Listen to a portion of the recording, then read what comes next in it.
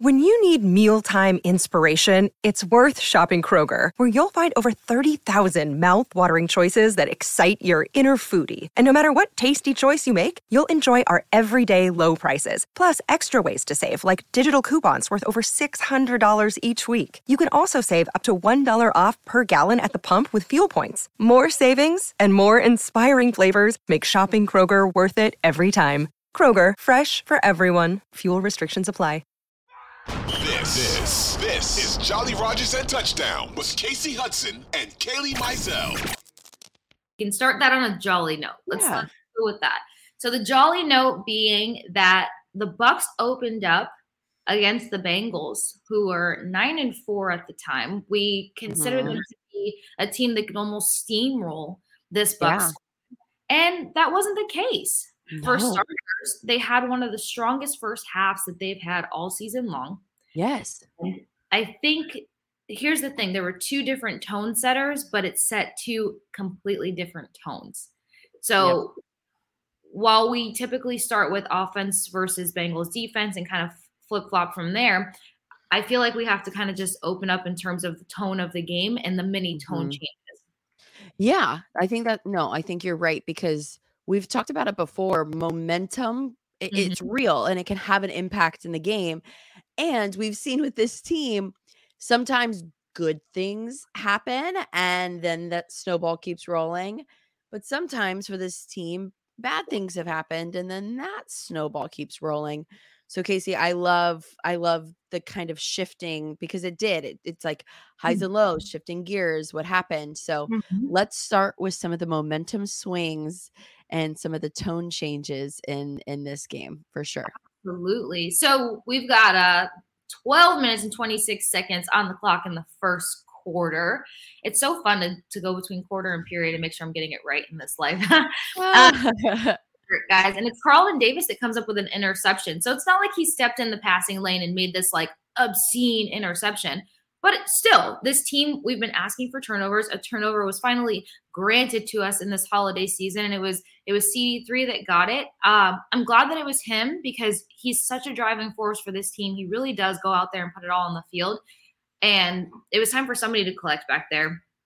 And I'm glad that, the typical name that we keep throwing out in the mix there. But Carlton Davis gets this interception, and it helps generate, this momentum, this positive momentum initially. He had a great game, like in and of himself too, Casey. Like, I know we'll get more into like our standout players and whatnot, but just like, definitely like love to see that from him, and shout out to him for just like, like that's fiery starting off a game like that. That gets your emotions right into it. And to do it against a team that has a great record, that's on a winning trajectory, that's starting to formulate and put the pieces together to be, I don't know, potentially another Super Bowl team, or at least strong playoff run. So that's what made that momentum swing even stronger. Here's the problem. Bucs get the ball. They're driving. They're starting to do some things that fans and media have been asking for weeks now.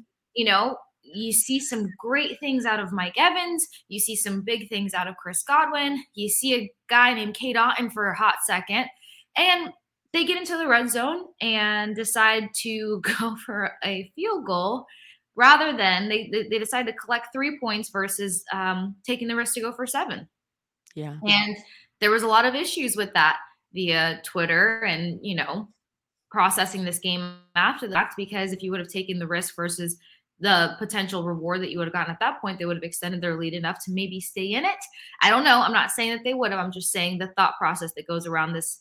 Well, it kind of, again, in talking about tone and momentum, there's a little bit of momentum that is killed right there when that happens. When the play call is, let's kick a field goal. It's like, we just did this amazing thing. We just drove down the field. We're here. Like, let's maybe go for it. It's early enough in the game to see if this will pay off. Or I wonder if sometimes you don't realize that like taking those risks in games would kind of maybe lessen the blow of a loss at the end.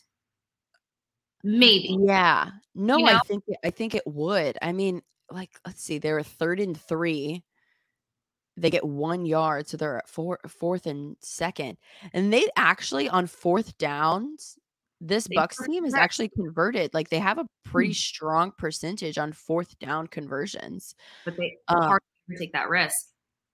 So, yeah, I think that that is another tone setter, and it kind of plays into some of the questions that we've had over the last few weeks, which is like, how confident is this coaching staff in the offense? Right. Do they believe in the offense? Is that why the play calling or some of the moves that we're seeing are a little more conservative, that they're waiting until the end of the game to, do anything that is risky, I mean, I think football's a sport where, like, yeah, you have to take risks, but a lot of, like, if you take a calculated risk, then a lot of times it can pay off.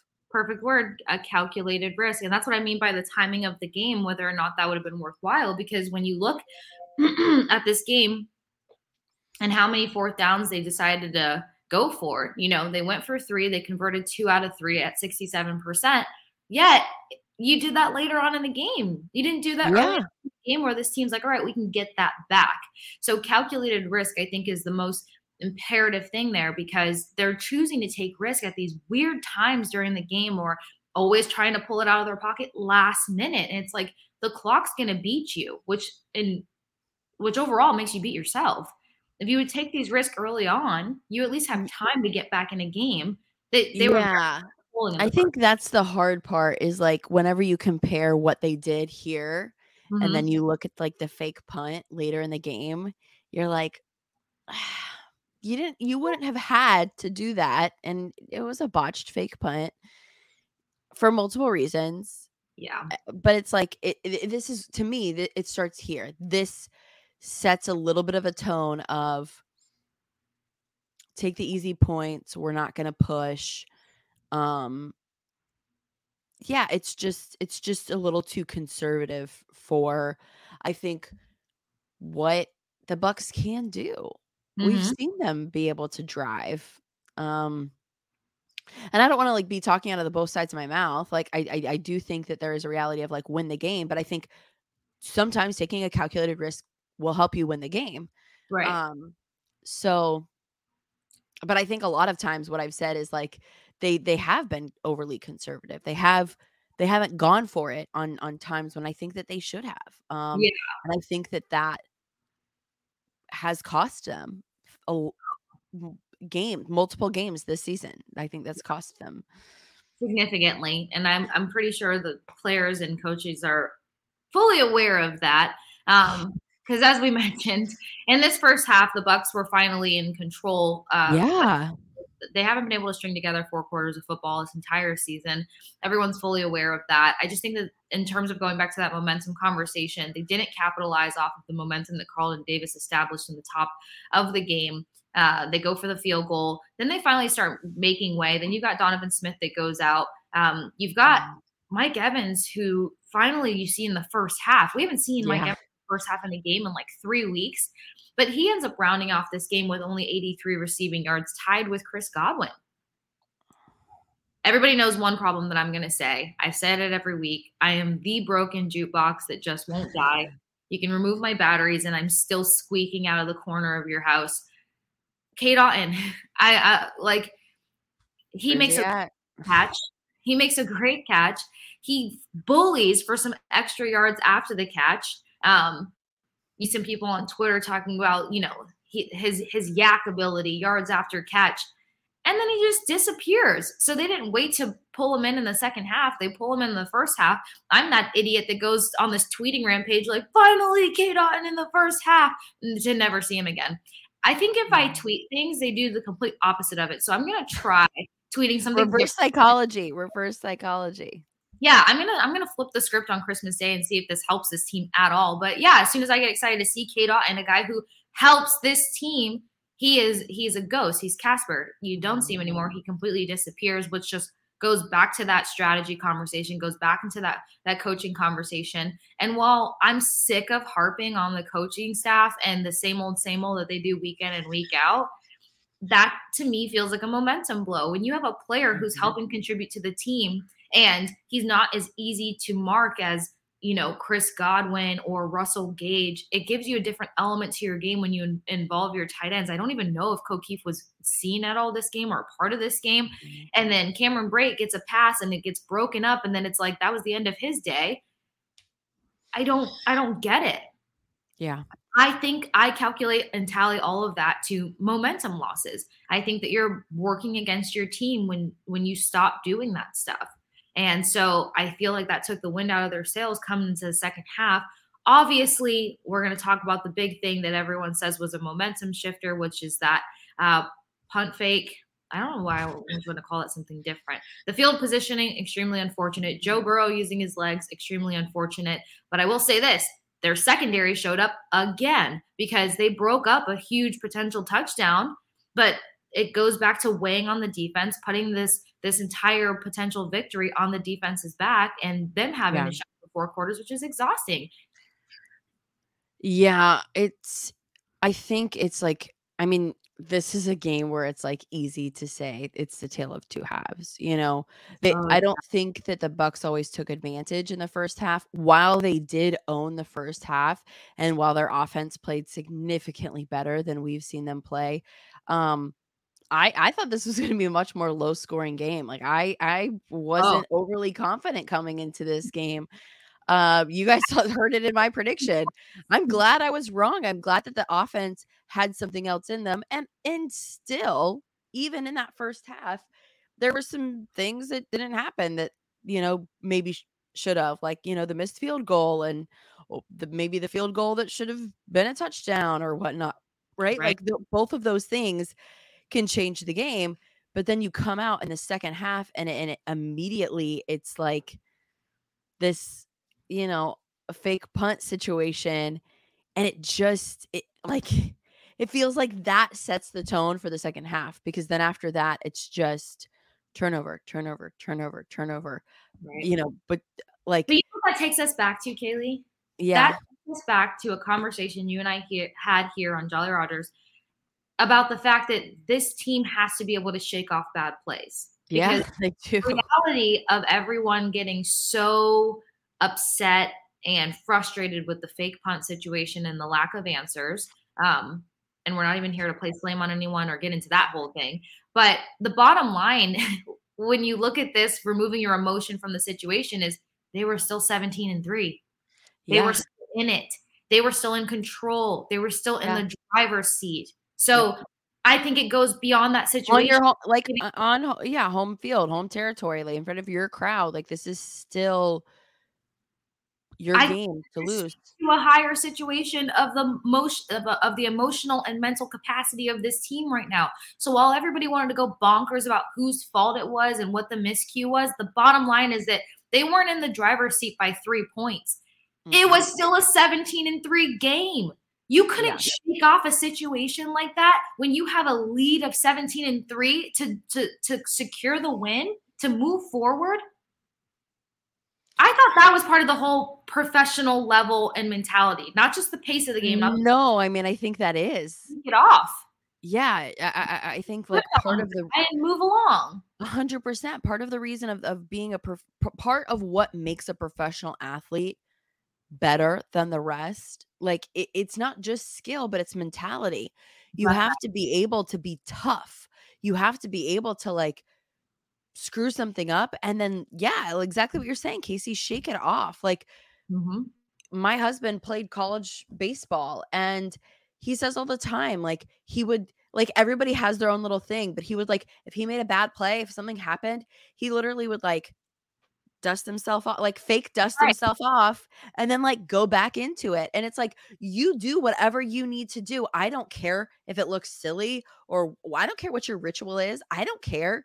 But like, you have to be able to mentally get over whatever that was and move forward. Because if you're going to let that one thing ruin the rest, like, you're already beat. You've already lost. You've already lost in here. So of course you're going to lose on the field. You have to be able to win in here before you win out there. Yeah. And and of all the lessons that this team could have learned this season, that should have been one of them. 100%. That's our memory.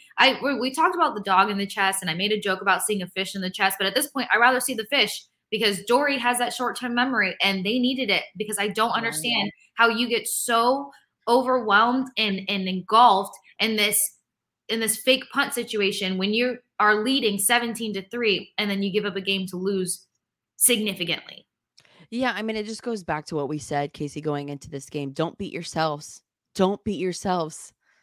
And that's what it is. Like, if you're going to let something bad that happens get in your head, you've already beaten the other team doesn't have to do anything. Right. You beat yourselves. And that's, I mean, Casey, like you're right. That's what happened, because they got in their head. I mean, it's not like the Bengals were like doing anything crazy. The Bucks beat themselves in the second half. They do the botched fake punt. Okay, that happens, but they can't move on. Then there's an interception. Then there's a fumble. Then there's a fumble. Then there's an interception. And at that point, it's 27-17.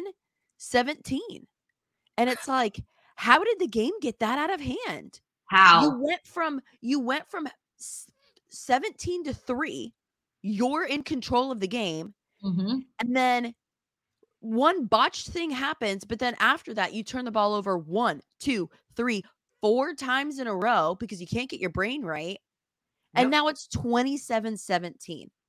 You beat yourselves. The Bengals didn't have to do anything.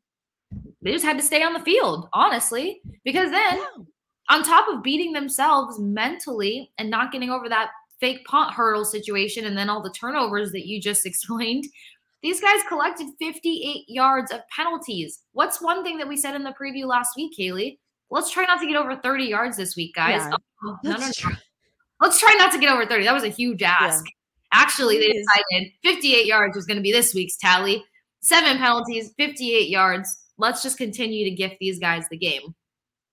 They were in the Christmas spirit ahead of time. They decided. It's so frustrating, Casey, when you look at it, because aside like turnovers aside, this team statistically, like they still owned the game. Yeah. They had 25 first downs to the Bengals just 20. They were like about the same efficiency on third down as the Bengals. On fourth down efficiency, they were 2 for 3. Also, should have been 3 for 4 and should have gone for it in the first drive. I still stand by that. They only allowed 1 sack. They got 2 sacks. They only had to punt once. The Bengals had to punt 4 times. I mean, part of that is turnovers, but still, I'm just saying, like, statistically speaking, when you run through like first downs and efficiency and all the Bucks offense, they played okay until they just let it get in their head. And it's just, I don't know whether it's a Tom Brady thing.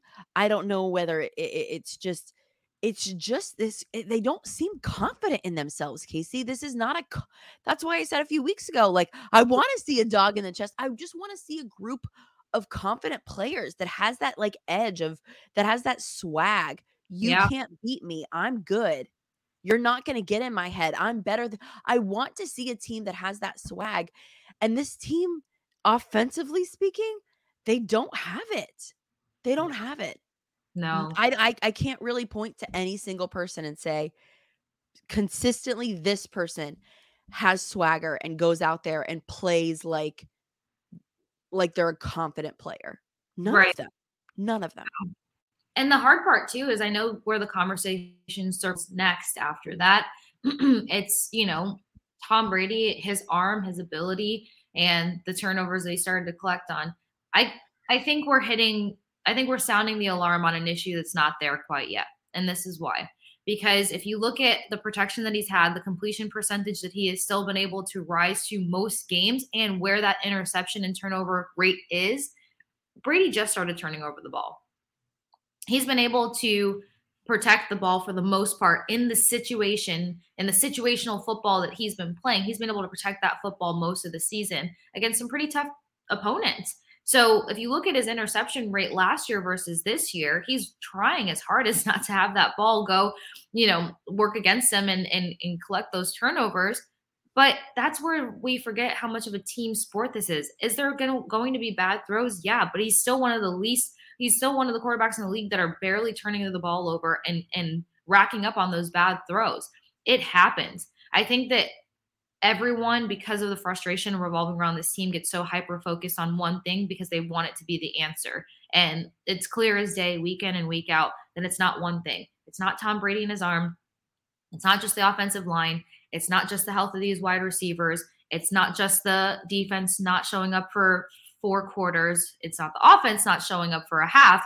It's so many different components. But the biggest one is always going to circle back to numero uno in my brain. The mentality of this team is not there. This team 100%. weeks ago. They checked out weeks ago. So no matter what happens, no matter what great strides they make, this team is mentally so far gone. Like nobody's residing in Tampa Bay right now. Everybody is elsewhere. Yeah. And it's very hard to keep this team in unison, in sync, on the same page for more than like 15 minutes. Yeah. And it's not going to go anywhere. We're seeing so many great comebacks in football and all these other things that this team is capable of. And they shouldn't have been in a comeback position on Sunday, but they could have done it. And I think that everyone's getting too hyper-focused on 1 or 3 parts of a very long game. Mm-hmm. We're talking about I think that you hit the nail on the head. To me, it comes back to mentality as well. Mhm. And I don't know. I hate that I feel like I'm beating a dead horse here, but like I feel like Bruce Arians came in and he started changing the culture. Yeah. Because there was a little bit of like a defeatist, like defensive, Twitter happy culture on the Bucks before Bruce Arians came in, where people were not taking responsibility for themselves. They were not taking accountability for themselves. If they did something wrong, it was always someone else's fault. And then they were like going out and chirping on Twitter. And I feel like Bruce Arians came in and he said, no more. We're not doing that anymore. We're going to take accountability for our own selves. We're not going to sit here and chirp people on Twitter and just run our mouths. We're going to show up on the field and we're actually going to play. Mm-hmm. We're not going to sit here and be defeated in our own minds before we even step on the field. We're going to be strong mentally. I don't see any of that since Arians stepped down as a head coach. No, I don't see any of that anywhere. I think that the checkout is too much of an option for these players.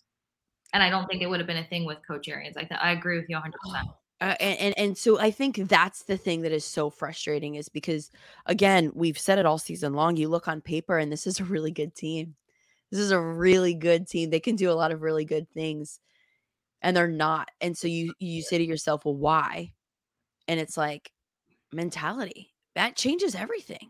That changes everything. Like you can look at, I'm like, not to like go on a diatribe here, but like you can look at scientific studies, like the way that you present yourself, the way that you talk, the confidence you have, like that can change your entire life. And I'm not just talking about like hooey booty, like weird, like, say affirmations every day and you'll never get sick. Like, no. That's not what I'm talking about. What I'm saying is like, if you go around being confident and like act confidently, confidence usually shows up. Right. Even if you're not feeling it. Like if you go into a situation and you like present something confidently, it usually kind of comes around and you start to then feel, because you're not always going to feel confident. You start to then feel confident. You start to feel more confident in yourself and whatever you're doing, right? That is what I'm talking about. This team doesn't have that. They're not, like, there is a reality of like, sometimes you got to fake it before you make it. Like, that's true. Ask other athletes, talk to sports psychologists. They say those things. That's real. And so it's just frustrating because I think like, I feel like since the beginning of the season, what's happened is like, there's a few bad things that happen and then the team gets in their head. I mean, starting with, the injuries, right? Like, your veteran center goes down a few days into training camp. And it's like, before you even give the guy a shot, everybody's already feeling defeated in their own brains. Like, right. Oh, this isn't going to be good. Oh, Tom Brady's like the pass protection is going to be terrible. And Tom's not going to like it. And everyone's before they even try it. And that has, to me, that has happened this entire season, the whole season through. And that's the biggest problem with this team. It's not actually what's happening on the field, because that can be easily remedied if they change their mentality. Starts with the mental muscle.